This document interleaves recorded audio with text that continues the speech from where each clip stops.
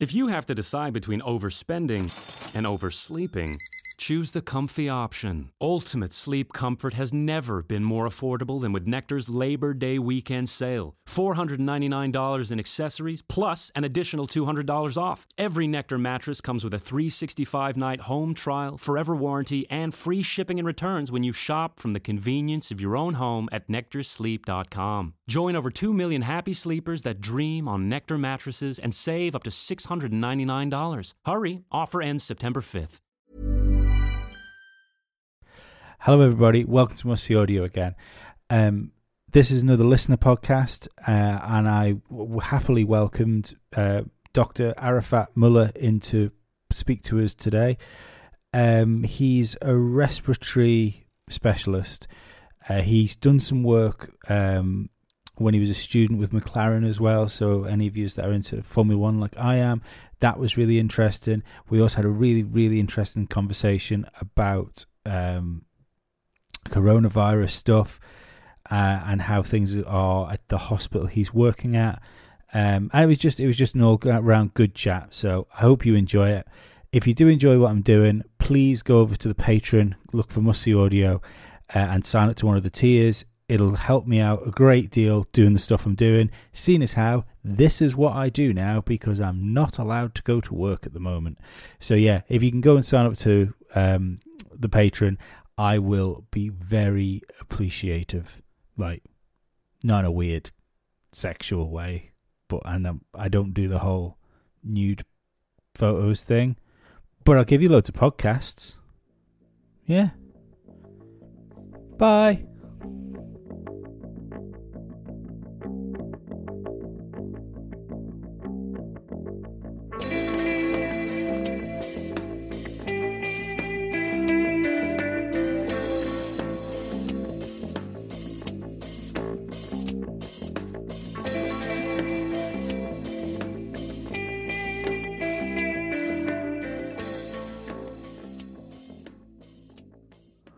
Cool. Well, I'm with Arafat today, and we're gonna have a couple of questions, like listener-based stuff, because I'm doing these listener-based conversations now. You messaged me the other day and said that you used to work for McLaren. Well, not work. At McLaren.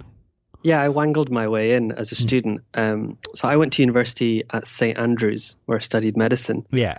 And in third year, you do a project block where you write about something boring like a piece of anatomy or, I don't know, some boring ion or something. And I thought, well, why don't I do something I'm interested in? And I thought, why don't I do something about the theory of medicine in Formula One drivers?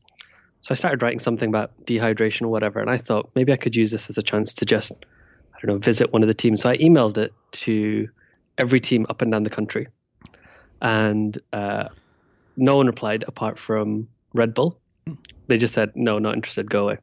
And McLaren, I couldn't find a specific email address to send it to anyone, but I knew they had a team doctor. So I thought, what if I just try first name dot last name at McLaren.com? I wonder if that's how their system works. And apparently it is. That's so amazing. he replied. That's very much, I don't know whether you listened to the 3 Legs 4 Wheels podcast, where the first one we did with Virtual Statman. I've only started listening to you guys in the last sort of 6 months, so I've not gone backwards yet. Oh, well, he basically just emailed the it was like one of the head tech guys for what's the American sports network? ESPN or something. ESPN. Oh no, sorry, it was CNN. Not CNN. Oh, right. Whatever the network was that was covering Formula One, and he did the same thing you did and kind of guessed the email address and sent his CV over. Yeah.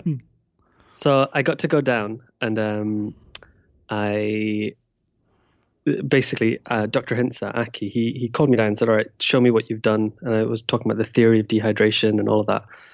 And okay, we've got all this data from Hickey and Jensen and Lewis. Why don't you turn it into something real? So I wrote that up for them, and I remember he made me show it to Ron Dennis. So Aki's office there's a square part of the MTC, and Aki would sit sort of opposite where Ron was. And Ron came across, And I think I was everything Ron Dennis didn't really want. I had like a goatee because I was still, I can't remember how old I was. I was like 19. So I couldn't grow hair on the right side of my face at that point in time. So I just used to have a goatee. I'd just come out of hospital. And, in a hospital, you've got to have your sleeves rolled up. Yeah. So that's just how I dressed. No tie, no full sleeve, all of that kind of thing. And I just walked in and he looked kind of disgusted to see me. He picked up the report. He thumbed through the whole thing in about 2 seconds, shook my hand, and then just walked out. No way. Not even a word.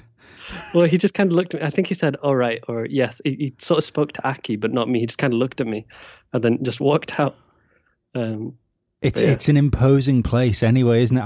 I've been around the MTC before because I interviewed Lando, and I was instantly. I've never felt more of like impersonator syndrome as I did when I walked in that place. I instantly knew I didn't belong where I was. Yeah, definitely. My favorite MTC story though was going to the toilet and then Martin Whitmarsh being in there, and I was like, oh, I can't pee now. You shouldn't have worried about it at that time. It was going to be a revolving door of bosses anyway. Exactly. Yeah, no, I should have realised. So how long were you working with McLaren, like, on that? So it was all just while I was an undergraduate. Aki had a clinic set up in Geneva as well. So I got to go out there and see what they were up to with the other drivers, and show me around sort of Sebastian Vettel's helmet and all these sort of things. And they explained what they were doing with the drivers, the junior driver program. And from my point of view, I wasn't particularly helpful. It was just lots of student projects and things and feeding into bigger work that they were already doing. But for someone that was at uni, it was just a huge opportunity. And it was amazing to see all the background stuff. Because I only started watching Formula One in 2007, and then suddenly 2008, this happened. So it was a huge crash course in what Formula One was. And they used to take me around the gyms and all the sort of stuff and I think I spoke with, was it Oliver Rowland that was there at the time, and I met with Nick de Vries, but he was about 12 at the time. And it was just lots of little things that I probably now, having graduated and actually knowing what I'm doing, sort of, I would have probably made more of it. But I just got to do all this stuff until Aki sadly died in 2016. But it was just an amazing opportunity. So with the dehydration stuff, were you looking at like what drivers were losing during the race and so they had all of that anyway. Yeah.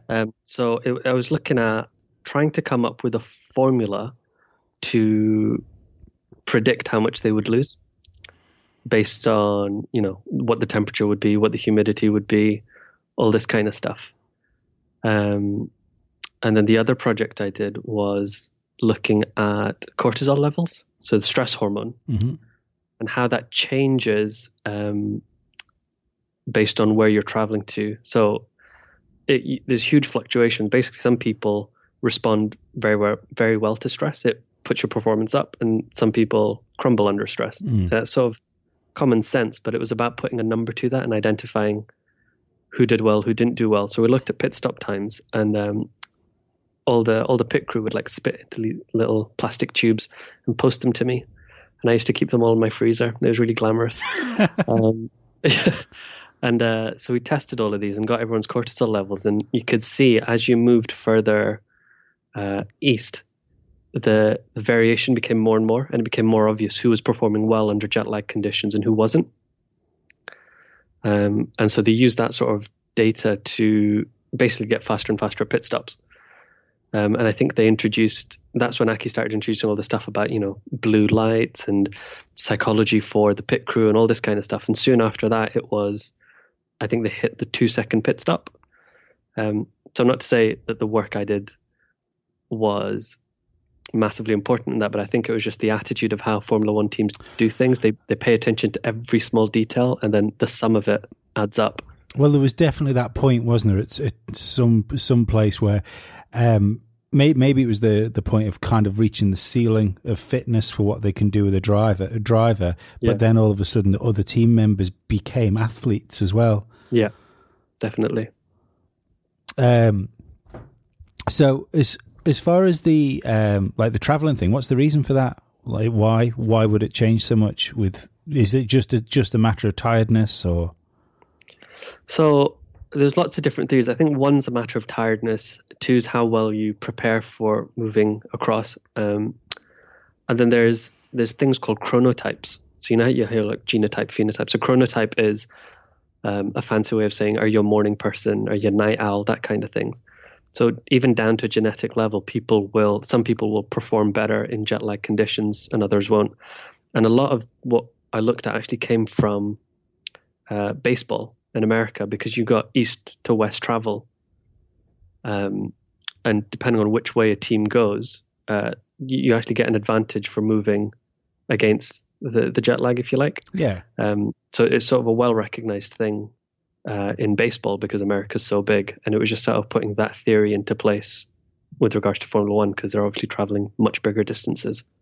That's amazing. These are the sort of things that you don't think about with Formula One because it's so driver focused, and if you shift your glance slightly, then it's just car performance, and you don't really think of the sort of human element behind that. Yeah. What did you think about them going to Australia in amongst the sort of Corona stuff? So, I was late to the coronavirus game. I think Sorry, just to put in there, it'd probably be quite good for listeners if you told them what you specialise in. So I'm a doctor. I'm a respiratory medicine trainee working in all the hospitals around the northwest of England.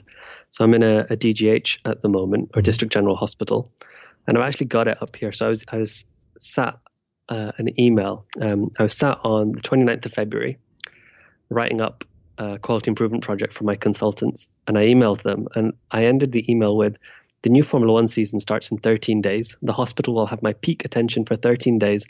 Following this, all non-Formula One related activities will be less interesting to me.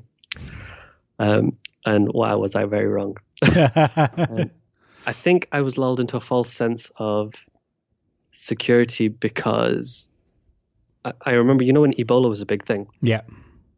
So I was a junior in infectious disease, and I remember my infectious disease ward had all these drills and practices and all of this, and there's all these protocols and policies. You tick all the boxes for somebody to speak to right now, don't you? Yeah, but it never came. Do you know what I mean? Like, I know there were Ebola cases in the UK, and I think the bit of my head that was in denial was like, well, it'll be like that again. Like, it's obviously a huge problem, but why would it be my problem? Same with SARS and stuff like that. Yeah, exactly. So that's how I thought of it initially. And then I think it was 12th of March. One of the nurses came up to me and went, we've been asked to clear out all the side rooms and discharge patients as quick as possible so that we've got the side rooms available if any of these coronavirus patients show up. And I was like, really? Why would they be here? Like, I know London might have a couple of stuff by that point, but we're in the middle of nowhere. Why would we have something? And we went to teaching that day, and we were just chatting about, what would we do if coronavirus came here and all that kind of stuff. And then suddenly one of the consultants went, McLaren's pulled out. And that was the first moment in my head that I thought, okay, this is much bigger. Because obviously the financial implications and things to Formula One teams, I thought that wouldn't have been done lightly. I know what you mean, because it was when things were going wrong with Formula One being out in Australia, there was that little part of me that thought, well, you've got a paddock full of some of the richest, most powerful people in the world that are involved in Formula One. And, these people are so much more connected than probably most politicians are. And it confused me that Formula One had managed to get itself over there, and then all the wheels fall off everything. Yeah. And I think, because I was just looking through, I've started keeping a diary, I've never done it before, but I thought I should just work out what's going on with this coronavirus thing. And for everything that's happened, in the last 3 weeks, it blows my mind that it's only been 3 weeks. I've learned more and done more in the last 3 weeks than I probably have done in the last 7 years. Wow. So, but I've gone through all the emotions, sort of anger, denial, panic, and I think I'm starting to settle in quiet confidence, because I think it's weird. You start meeting all these people in the hospital that you've never seen before, managers and communications people and people that run the hospital app or whatever. And it's amazing how much everyone is bringing to the table. So tomorrow we start from myself as one of the respiratory juniors, and the other ones, we're going to start a sort of 24/7 rota that just is going to run indefinitely until this all calms down. But I think the systems that have been put in place, like I've been put in touch with the informatics guys at the hospital, the geeks that run the computer stuff. Yeah. And it's amazing. In this matter of 4 or 5 days, they were able to develop a tracker for us so that in the hospital we can track anyone that's come in, that's suspected, that's got it, if they're enrolled in research trial, all this cool stuff that we can do and just monitor them all remotely. And it took them about 4 days to make that. And that's amazing. Like, I've never seen anything happen in 4 days before. You struggle to get an X-ray in 4 days, let alone develop an entirely new computer system. Yeah, it's the thing, isn't it, of necessity being the mother of invention. Yeah. So I'm quietly confident, but I'm sure I'll get to work tomorrow and suddenly everything will crash. Because today and yesterday and Friday, the first couple of days I've had off, I think in the last 3 weeks I've had 3 days off. So it's been really nice to not be at work and just sit at home watching Tiger King all day. Tiger King has been the escape for quite a few people at the moment, hasn't it? Definitely. So I think with that, I'm much more calm and ready for the fight. Whereas on Thursday, I was just like, oh my God, I'm so tired. I can't deal with this anymore. So is there many cases you're dealing with? Yeah. It's sort of in the dozens at the minute, but I reckon this week we'll probably go over 100. Yeah. And my hospital's got about 700 beds, just under that. So 1 in 7 patients I think it'll be this week. Wow. And we'll see how many it grows to. And then I take it's a case then of wait, because what we've been in lockdown now, haven't we, for essentially just over a week? Is it over a week? Or is it? Yeah. And from what I've sort of gathered, the idea is from that point, we expect numbers to rise for 2 weeks, plateau for 2 weeks, and then that's hopefully when we'll see the start of a flattening of it. Yeah. That's what the theory is. But then every time, because you say to people, because everyone goes, oh, the data shows X, the data shows Y. And I keep going, what data? Where are we getting this from? So I feel very much like I don't know what's going on from that point of view. I was talking to someone else yesterday about this, and I said, when people think being a doctor is like being house or something, it's all super interesting and all of that, but actually it's seeing the same things again and again. It's very, very repetitive, and you get very good at those few things. So, from my point of view, I just see asthma, emphysema, all that kind of stuff again and again and again. And when you first start as a doctor, you're just constantly worried that I'm going to kill someone or I'm going to miss something that's really important, something like that. Whereas by now, if I see someone with asthma, if I see someone with heart failure or whatever, sometimes it goes well for the patient, sometimes it doesn't, but I can see it coming from a mile away. And I know, well, this is just how it's worked out for this person, sadly because of X, Y, Z, but I know we've done all the right things. Whereas with this, I've suddenly gone back to feeling like that person that's just graduated and having no idea about it because it's so new. And I'm going, well, should we be doing X? Should we be doing Y? And then, different bits of research come out and some people say you should do this, do that. And so trying to keep up with it is very, very difficult. Well, that's what entertains me when you look at it on a political level, when you see everyone is complaining about how every single country has handled what they're doing. Yeah. But as you say, there's no precedent for this. There's no protocols in place for it. I'm sure there's been dozens of models run on things like this. But as soon as you're looking at losing human life and then what damages that does do to the economy and how do you balance that out, I've no wonder how people are making impossible decisions on a daily basis, and I don't know how they do that, to be honest, and manage to sleep at night, with that sort of pressure. I think before all of this, it's very normal and easy for people to always criticize.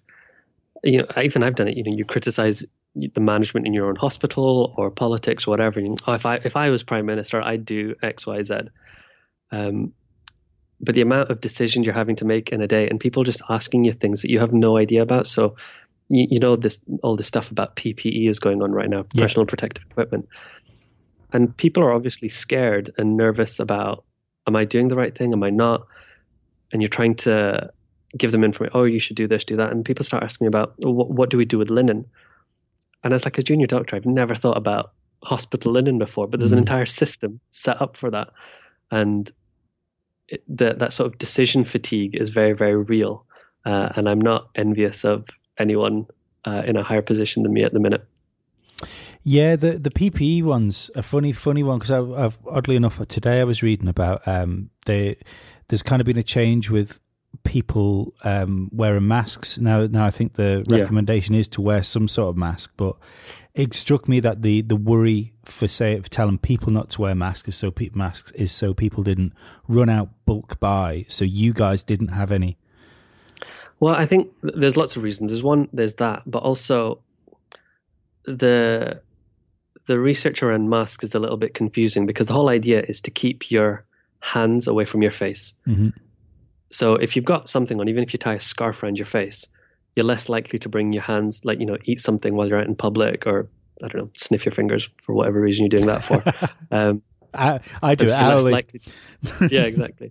So, but the problem is, if there's something on your face, you're more likely to start fidgeting with it. Mm-hmm. And so now suddenly your hands are coming near your face when they weren't before. And I see, a lot of people say, "Oh, is this sort of PPE enough? Is that enough? All of this?" And from my perspective, the bigger problem is, for what we do have, I can still see people not using it correctly. So, people will put a mask on, do whatever they're doing, and then they pull it down. They've got it around their neck, and they go off to the canteen or whatever. And the analogy I keep trying to give to people, it's a little bit disgusting, but it's the only way I seem to be getting the point across is, if I've got to do a rectal exam, I'm obviously going to put gloves on. And then once I'm finished, I get rid of the glove and wash my hands, right? Yeah. This situation is people, exactly. So this situation is people putting the gloves on for the rectal exam and then going, well, I've got to do another rectal exam after lunch, and I need to wear gloves for that. So I may as well just keep these gloves on with me, go to the canteen, have lunch, and go. That's what I'm seeing. And I think it's all fine and well arguing about, is this enough or is that enough? But actually, for whatever you do have, just use it properly in the first place. Otherwise, you're likely to cause way more harm, because I think people are scared and they're taking things into their own hands. They're deviating from the rules, which may or may not be perfect. But I think there's a big risk of causing more harm by deviating than, there's a place to debate whether or not the rules are correct. But when everyone starts doing their own thing, I think the overall harm is bigger. How do you feel about the risk element? Because I was looking at the, was it from the London Centre of Disease Control that put a paper out the other day? I can't remember what the place was called. And they estimated that globally there could be between 7 and 40 million cases. And obviously that's such a big gap. But even when you look at the official numbers, to even if it's just at the bottom as being 7 million people, the mortality rate than what we're worried about drops right down. How are you worried about the sort of mortality rate and what you think it might be to what sort of the media is? I think might maybe being the most irresponsible thing out of everything here, because it's whipping the fear wheels up something rotten. I think the fear is big, and every now and again it creeps into your head as well. Not so much about yourself, but you start thinking about your family members or your friends and that kind of thing. And I've gotten in the last couple of weeks very good at just thinking about, well, if I can't control it, don't think about it. I've got my one hospital, my patients. What can we do to do the best for them? And we start thinking about our system. So, if we've rejigged, we've got 3 respiratory wards, so we've rejigged them. So we can put all the most sick people in one place and that kind of thing. And what we've done wouldn't apply to another hospital or the whole country or whatever, but it's just about trying to control what you can, so that even if the numbers are terrible, you know that you've not added to it by even one by being negligent in your own area. Mm-hmm. And that's the way I'm sort of trying to get through it. Just control what you can control, and make sure you do your best in your patch. Do you think there's enough, what's the right words? Do you think there's enough manpower to handle what's coming?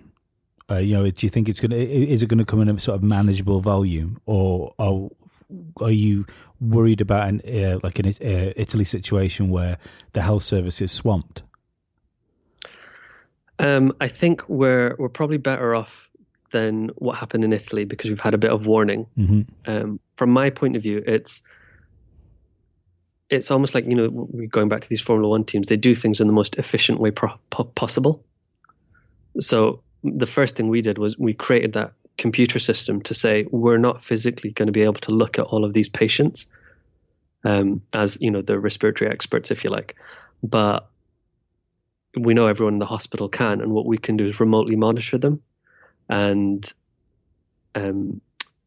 give advice on the ones that we think are sickest, or go out and retrieve the ones who we think aren't doing well and bring them back to our ward and that kind of thing. So I think it's about creating systems where the manpower you do have, you're using in the most efficient way possibly. And you see doctors being redeployed, being pulled off other specialities and things. So I think there is preparation going in, and there's a feeling sometimes with some people that we maybe have over-prepared because half our wards are empty now.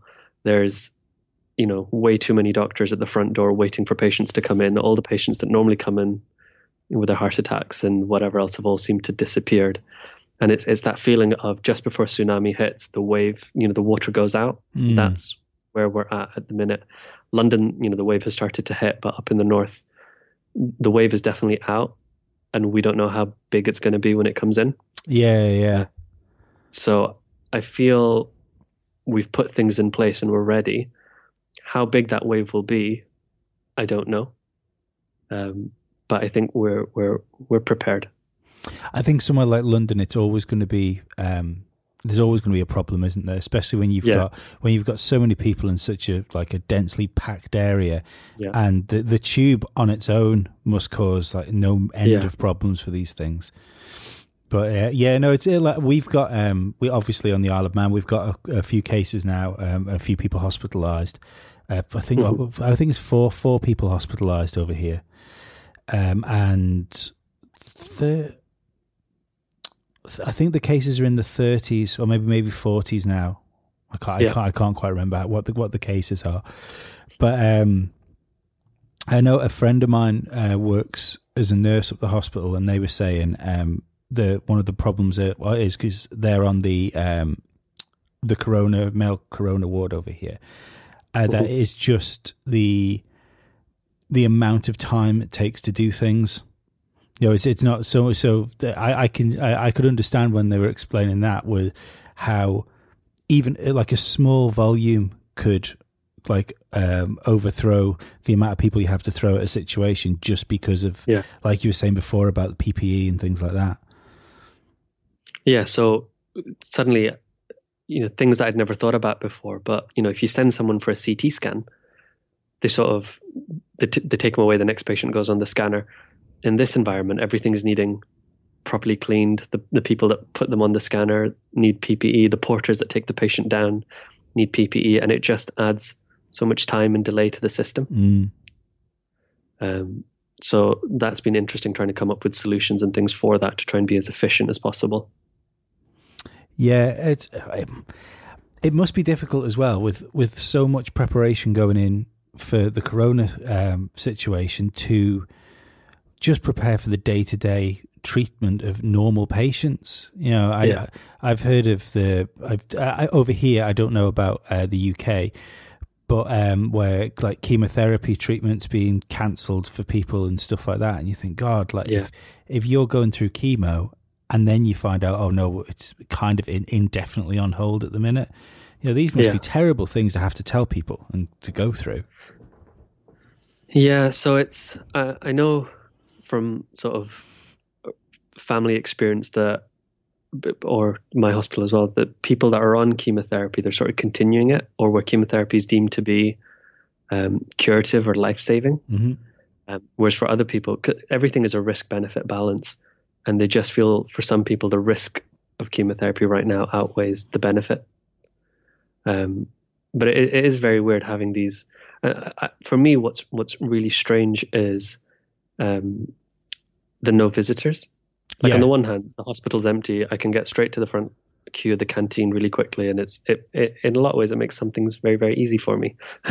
But when people are really unwell and they want their family there and things, it gets really difficult. If you're not allowed visitors, and if it was someone that was young, like a son, daughter, whatever, we make exception and allow them to visit. But if it's an elderly person who has an elderly partner, it becomes tricky for them, because how much risk are you exposing the elderly partner to? I mean, one of my, I suppose, fears for it, because I've sort of joked with people saying I think everybody now wakes up with out of 10, their anxiety is at about 5 as a base level. And there was an article today I read about in New York where they were giving families the option to FaceTime relatives if they passed, so they could see their relatives again because the morgues are closed. Yeah, I just think I think it's because these things have happened in such what feels like a short space of time. 6 months ago feels like a different world now to what it was. Definitely, yeah. And it's I keep like saying it's like things feel more temporary now, where you just thought that everything, like getting up, going to work, coming home, being bored of the fact that you've got to go to work in the morning. It all felt like that was just normal. That was the baseline of the world, and then whatever else you could do on top of that was what made it fun for you. But you realise that there isn't a baseline, and the whole like platform of things we have spread out for ourselves, like, could just disappear with a bowl of bat soup. Yeah, exactly. It's very weird. I think for me, I feel like I'm in a very, very lucky position with this, because in some way, every time you go to work, you stop thinking about the anxiety of your own health, your family, whatever else, and you just get on with the job in front of you. Yeah. And I've just been able to throw myself into my work, so I've not had to think about these other things so much. But I know from my friends who, maybe work in other fields, who are now just at home, that everyone's sort of describing the same sort of things you just mentioned. Mm. Yeah, I mean, this will be for me from Monday going into my 4th week of isolation, because 2 weeks before actual lockdown happened, my son went to nursery and came home with a cough and a cold. So he was tested and we were told to stay in. So we've had an extra 2 weeks of this joy. Yeah. And just the fact that days don't matter for me. I think it's probably slightly better for my girlfriend, because she works in finance and she can work from home. Yeah. I'm a tradesman, and it's very difficult to paint other people's houses from your own house. Very difficult. Has the Christmas light thing happened yet? There's been a couple of trees I've seen with lights on, but I think everybody sort of went to themselves thinking, it's a nice idea. It's fucking stupid, though. We're like, everyone's got nothing to do, but we still can't be bothered to go in the loft and get the lights out for a second time. We've only just put them back up. Yeah. One thing I do think, if you look at like various silver linings to these things, because like my best friend he's an ex-nurse. And I used to see, even when he was a student nurse and stuff like that, how hard he worked and how many hours he did. Last year, I was in hospital for 4 weeks because I had sepsis, and I only realised just how hard like healthcare workers work when you're lying looking at them for 4 weeks. I think one of the nice things is that people that maybe haven't spent sort of a lengthy time in hospital or know people that are in the trade, I think everyone's got a new respect for healthcare workers now. You know, it's kind of, it's pushed out the people that we actually need around more than I think some people thought we did. I think for me, the last couple of weeks have really, I respect nurses way more than I did before. Like, not that I disrespected them before, but because you can see people are scared and anxious, and they keep turning up, and in a weird way, I think my job's really easy. And I've had some conversations with colleagues that are nurses, and they're like, "Oh no, I could never be a doctor," and I'm like, "What? I can never be a nurse. Your job is so much harder than mine." So I think you get used to what you know, and you just think the other person's job is harder, but I've been really, really impressed by all my nursing colleagues, how hard they're working, how hard they're trying, and just how brave they're being with all of this, because there are so many unknowns. There's that bit in your head that, you know, most likely everything will be fine for all of us. But there's that bit in the back of your head that goes, what if I'm part of that 1%, you know? Yeah, of course. With you doing stuff on disease, what do you think about how it started and what the like China's numbers are and things like that? Do you buy the meat market spread, or do you think there was something more nefarious behind it?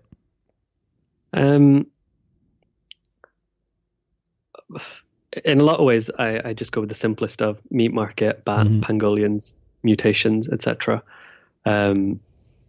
I think looking at sort of wider conspiracy theories, numbers not being right, all this kind of stuff, I'm not denying any of it, but my way of dealing with the stress is going, well, just it's happened now. What do I need to do? You know, for my hospital, my ward, and all that kind of stuff. Because,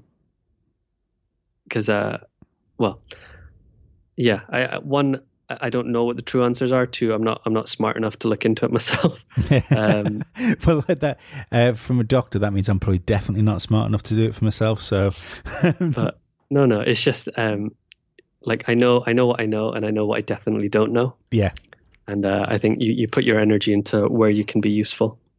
I think that's where a lot of the fears come from, though, hasn't it? If this had originated from, for want of better words, like an ally country where there's decent communication between us and stuff like that, it wouldn't be this case of like the various videos coming out. You know, before everything seems to have disappeared from China now. You know, it's all you get now is strange videos of people taking masks off in the street. Yeah. And I think people's reaction to that has been two different things. So while some people are becoming more worried, or when it first came out, you know, became more worried and, you know, talked about the sort of nefarious things you were saying, I probably went the other way. I probably went, it's probably fine. It's this thing on the other side of the world. In my head, it was like Ebola or malaria. It's like an important thing, but wasn't my problem. Do you know what I mean? Yeah. I know it very much is. I can't help but think that the answer of what has actually happened might be somewhere in the middle, where it's a disease that's developed out of the market and it's been almost looked at as like a happy accident for certain people in the CCP. So if you allow this to spread and then you get on top of it quick enough, you can get yourself a sizable advantage on the world stage by then helping other countries. I just saw an article before, about 15 minutes before I called you, where France have asked for 1 billion masks from China, and China have offered to send the masks, but in return they want France to sign up to using Huawei 5G. Yeah. And you just think, well, it's I know what you're doing, but this doesn't feel like it's the time for that sort of political lobbying, especially when you've got such distrust for China as well at the moment. It doesn't look good for people. Yeah, I think I definitely feel very, very ignorant to all of these things. Mm-hmm. and I, how do I describe it? I've definitely got a little bit of cynicism when it comes to all of these things, because I'm sure we're not aware of the whole story. But yeah, in a lot of ways, I think it doesn't. If it's not helpful to me right now, I don't think about it. I used to listen to a lot of just music on the radio and things like that, and I sort of aged out of Radio 1 and didn't quite make the transition to Radio 2. So I've just been listening to lots of podcasts, and it was Yourself is obviously the main one, but then I was listening to lots of news podcasts. Yeah. And since this has all kicked off, I've just stopped listening to all those other ones. Yeah. Because if it's not helpful to the information I need today to make the decisions I need to make today, then I'm not paying attention to it. And these are sort of questions that the staff in the hospital are asking about PPE, about this and that. And when you start listening to the news and the media, like you said, you just get so angry or panicked that I'm finding it not helpful. Whereas I'm just going to official sources and saying, right, this is where we're at now and this is why. Yeah, I mean, even when you have like stuff coming to you from official sources through the media, it's always coming through the vessel of a person that knows nothing apart from how to read an auto prompt. Yeah. So I've found, because I mean, I've always been interested in like various things, and there's like you say with SARS or Ebola and things like that, and I've watched like lots of news articles and read about what was going on with that sort of thing.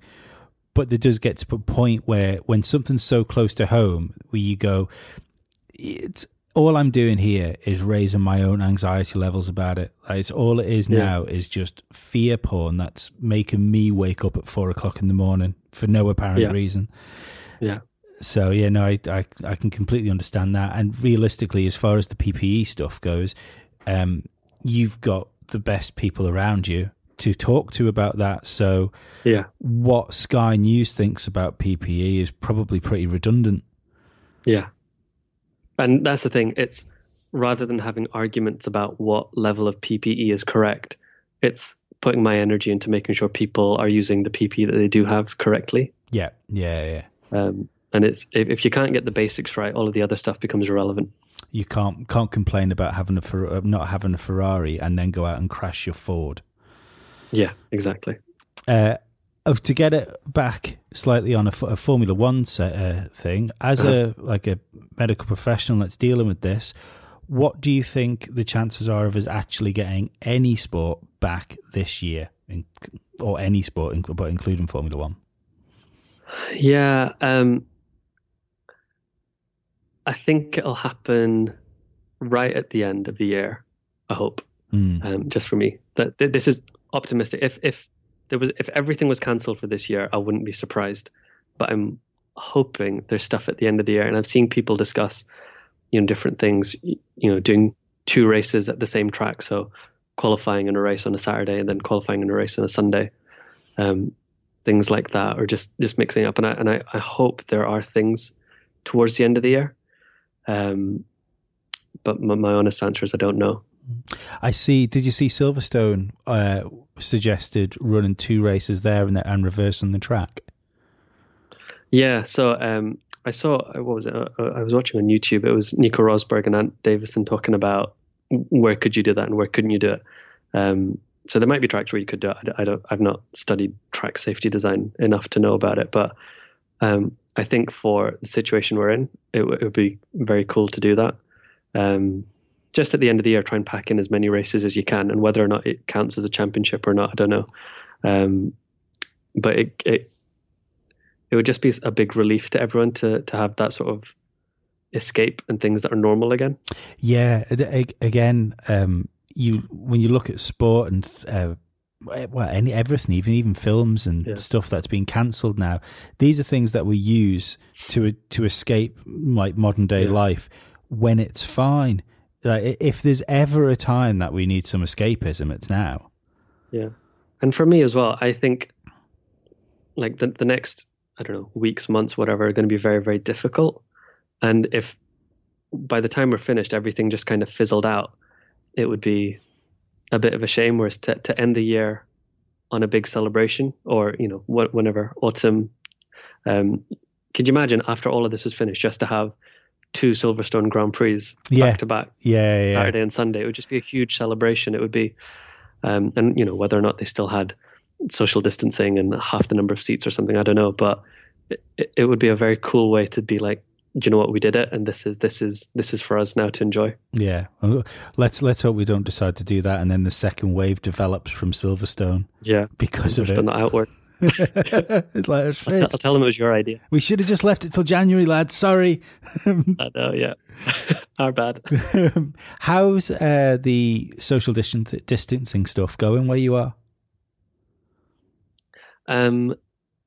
So the hospitals, it's easy because they've stopped all the visitors. Mm-hmm. Just around where I am, just going to the supermarket, it looks. I was surprised by how much more military it is than the hospital itself. They've got all these lines on the floor, and you can only stand inside your box. Yeah. And you have to go. They've put all these arrows down, so everything's a one-way system. So that seems to be good. But sort of from outside my window every day, because I live Salford Quays. I don't know if you know Media City. Yeah. And there's kids outside every day, and I want to be that angry old man shouting out the window at them. And then one day I just broke, and there's like a text police thing. You can send them and say, look, there's this problem going on in my area. Mm-hmm. And the guy just replied going, yep, it's the same problem everywhere. I don't think we can send anyone to you, but we'll try. So what's the point in the message thing then? yeah. But he was just saying the police are overwhelmed with these sort of requests of people being everywhere. But I don't know. From my point of view, I'm going to work for 12 hours, coming home, sleeping, going to work for 12 hours. So I'm missing out on a lot of it. Yeah. Yeah. And the fact that there's no traffic is great. I'm enjoying that a lot. I didn't enjoy it the other day where I had to go to the supermarket. I think I've only done like 3 trips out since we've been like this. Jumped in my van, turned the key, absolutely nothing. And I thought, really need to start turning this over now and again. Yeah. Oh dear. Yeah, it seems to work. I think from where I am in the village I live here, because I mean realistically, even our sort of like major like population centre on the Isle of Man is nothing more than a larger village. Yeah. But people seem to get the message over here. I'm not sure about like young people because I'm not young, so I'm not hanging around with them. Yeah. But I do wonder whether the message was put out wrong to them, because all the message has been since coronavirus became a thing was, well, kids are fine. Yeah. And I know a lot of that must have been to alleviate worry for adults, but in relieving the worry for the adults, it's kind of turned the outside world into Lord of the Flies. Yeah, definitely. I think it's good, celebrities and people are putting out all this stuff, stay safe, stay at home. And to be fair, it is only a handful. I'm sure there's lots of kids that are inside and bored. I know, my cousin's kids and things are all losing their minds in their homes. And it is just, I think we're probably jealous. Yeah. We're stuck inside and we're looking at all these kids having fun. But I think it is just a handful. All my nephew did was play on his Xbox all the time anyway, so I'm convinced he doesn't know anything's going on. Yeah, I'm convinced exactly. of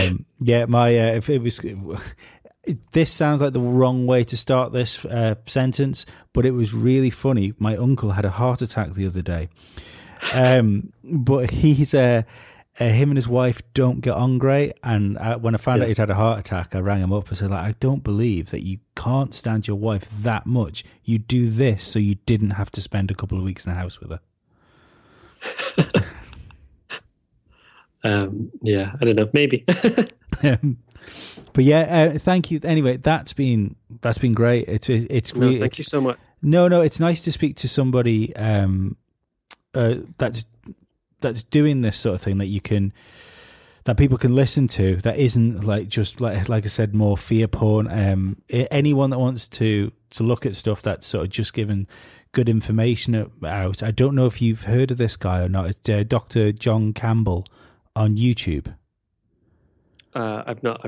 I've only looked at Formula One stuff on YouTube. Otherwise, I'm trying to avoid medical stuff outside the hospital. I'm not suggesting it's something for you to do in your spare time, but for people that want to know more about it, that's Yeah. It's not going to just try and jam like terror down your throat. He's really good.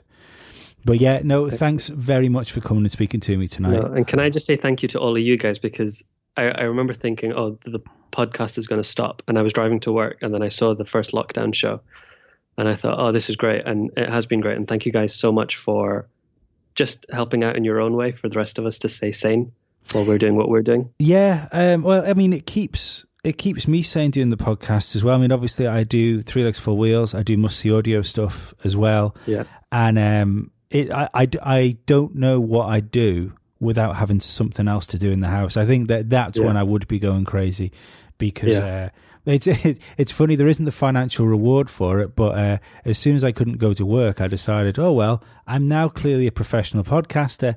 It's not sustainable, but it's a nice thought for a second. Yeah. So yeah, cheers, mate. Thanks very much. Thanks very much. Thank you. Bye-bye. Bye.